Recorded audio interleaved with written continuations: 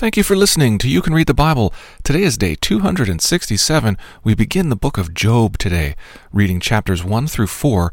Your hosts are Dave Moore and Carol Williams.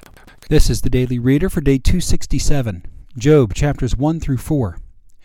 Today we begin a series of readings in the Wisdom section of the Hebrew Bible, beginning with the story of Job. There was a man in the land of Uz.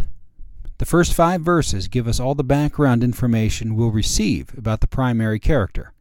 We learn that he is a man of unusual wealth and unquestionable character. All this is prelude, however, to the real story, which begins on a day when the sons of God came to present themselves before the Lord, and Satan also came among them. Pay close attention to the back and forth of the dialogue in the heavenly court. It is the Lord who asks, "Have you considered my servant Job, that there is none like him on the earth, a blameless and upright man, who fears God and turns away from evil?" The accuser challenges, "Well, of course, since you have blessed him and protected him. But stretch out your hand and touch all that he has, and he will curse you to your face." The gauntlet is thrown, and the attention for the next 40 chapters is on the question that Job's trials produce. This story is not about the details of Job's situation, but the search for meaning within it. Pay attention to how the author carefully develops Job's character. However, his wife's challenge, "Do you still hold fast to your integrity? Curse God and die," is a possible outcome throughout. If you're unfamiliar with Job, I won't ruin the story for you. As with the law, writings, and prophets, the wisdom genre has its own patterns and tendencies.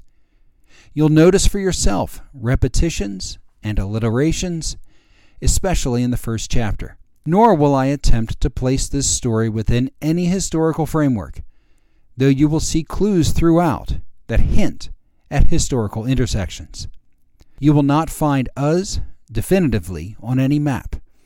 Job is not included in any genealogy or lineage, and appears sparingly elsewhere in the Bible. Even the divine conversation has no analog in the rest of the Old Testament. These details are secondary, however, to the primary purpose, and to the primary subject, which is neither Job nor suffering, but the true nature and character of the Lord. Our verse for this week is James 4:7. "Submit yourselves, therefore, to God. Resist the devil, and he will flee from you." Job 1 through 4. Now let's read it. Job, chapter 1. There was a man in the land of Uz, whose name was Job, and that man was blameless and upright, one who feared God and turned away from evil.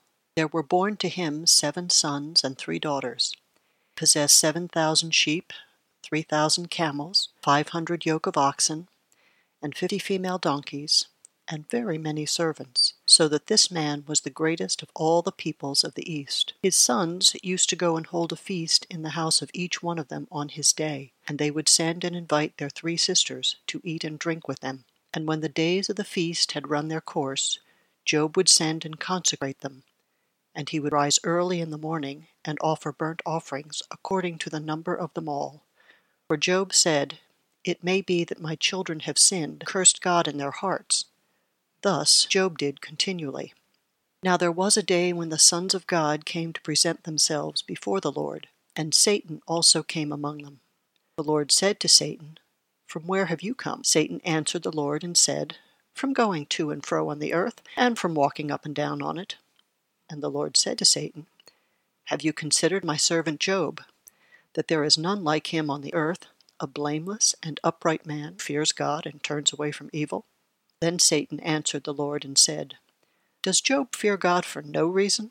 Have you not put a hedge around him and his house and all that he has on every side? You have blessed the work of his hands, and his possessions have increased in the land. Stretch out your hand and touch all that he has, and he will curse you to your face." And the Lord said to Satan, "Behold, all that he has is in your hand. Only against him do not stretch out your hand." So Satan went out from the presence of the Lord. Now there was a day when his sons and daughters were eating and drinking wine in their oldest brother's house, and there came a messenger to Job and said, The oxen were plowing, and the donkeys feeding beside them. And the Sabaeans fell upon them, and took them, and struck down the servant edge of the sword. And I alone have escaped to tell you. While he was yet speaking, there came another, and said, The fire of God fell from heaven, and burned up the sheep, and the servant consumed them. And I alone have escaped to tell you. While he was yet speaking, there came another, and said, Chaldeans formed 3 groups, and made a raid on the camels, and took and struck down the servants with the edge of the sword. And I alone have escaped to tell you. While he was yet speaking, there came another, and said, Your sons and daughters were eating and drinking wine in their oldest brother's house. And behold, a great wind came across the wilderness, and struck the 4 corners of the house, and it fell upon the young people. And they are dead, and I alone have escaped to tell you. Then Job arose, and tore his robe, and shaved his head, and fell on the ground and worshipped. And he said, Naked I came from my mother's womb, and naked shall I return. The Lord gave, and the Lord has taken away. Blessed be the name of the Lord. In all of this, Job did not sin or charge God with wrong. Job, chapter 2. Again there was a day when the sons of God came to present themselves before the Lord, and Satan also came to them to present himself before the Lord. And the Lord said to Satan, From where have you come? Satan answered the Lord and said, From going to and fro on the earth, and from walking up and down on it. And the Lord said to Satan, Have you considered my servant Job, that there is none like him on the earth, blameless and upright man, who fears God and turns away from evil? He still holds fast his integrity, although you incited me against him to destroy him without reason. Then Satan answered the Lord and said, Skin for skin, all that a man has he will give for his life. But stretch out your hand, and touch his bone and his flesh, and he will curse you to your face. And the Lord said to Satan, Behold, he is in your hand, only spare his life. So Satan went out from the presence of the Lord, and struck Job with loathsome sores, from the sole of his foot to the crown of his head. And he took a piece of broken pottery, which to scrape himself, while he sat in the ashes. Then his wife said to him, Do you still hold fast your integrity? Curse God and die. But he said to her, You speak as one of the foolish women speak. Shall we receive good from God, and shall we not receive evil? In all of this, Job did not sin with his lips. Now when Job's 3 friends heard of all this evil that had come upon him, they came each from his own place. Eliphaz the Temanite, Bildad the Shuhite, and Zophar the Naamathite. They made an appointment together to come show him sympathy and comfort him. And when they saw him from a distance, they did not recognize him. And they raised their voices and wept. And they tore their robes, and sprinkled dust on their heads toward heaven. And they sat with him on the ground 7 days and 7 nights, and no one spoke a word to him, for they saw his suffering was very great. Job, chapter 3. After this, Job opened his mouth, and cursed the day of his birth. And Job said, Let the day perish on which I was born, and the night that said, A man is conceived. Let that day be darkness. May God above not seek it, nor light shine upon it. Let gloom and deep darkness claim it. Clouds dwell upon it. Let blackness of the day terrify it. That night, let thick darkness seize it. Let it not rejoice among the days of the year.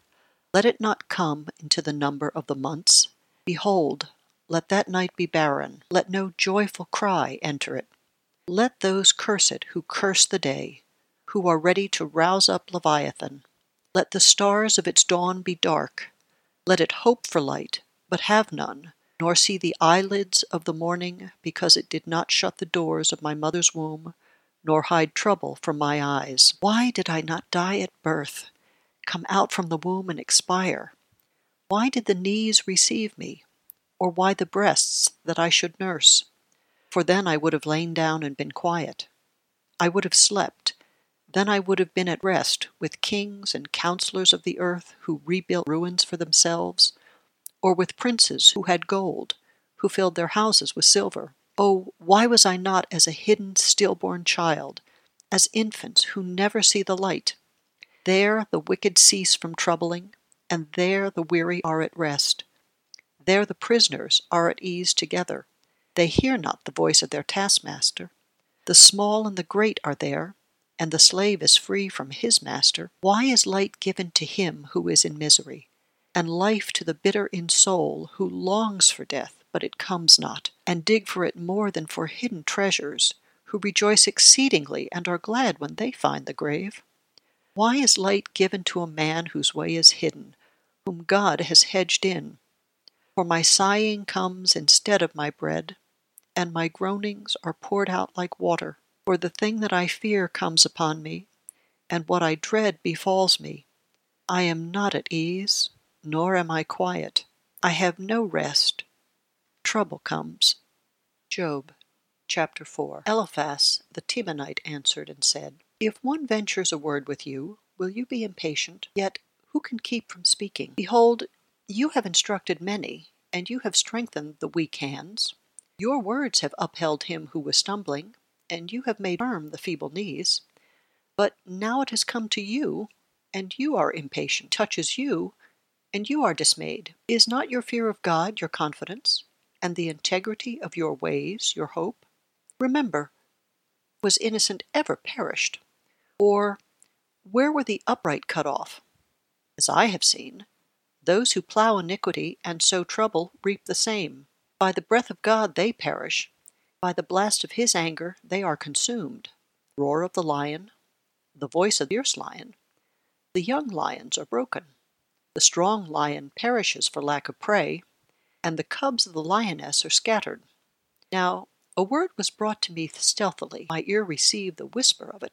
Amid thoughts from visions of the night, when deep sleep falls on men, dread came upon me, and trembling, which made all my bones shake. A spirit glided past my face. The hair of my flesh stood up. It stood still, but I could not discern its appearance. A form was before my eyes. There was silence. Then I heard a voice. Can mortal man be in the right before God? Can a man be pure before his Maker? Even in his servants he puts no trust, and his angels he charges with error.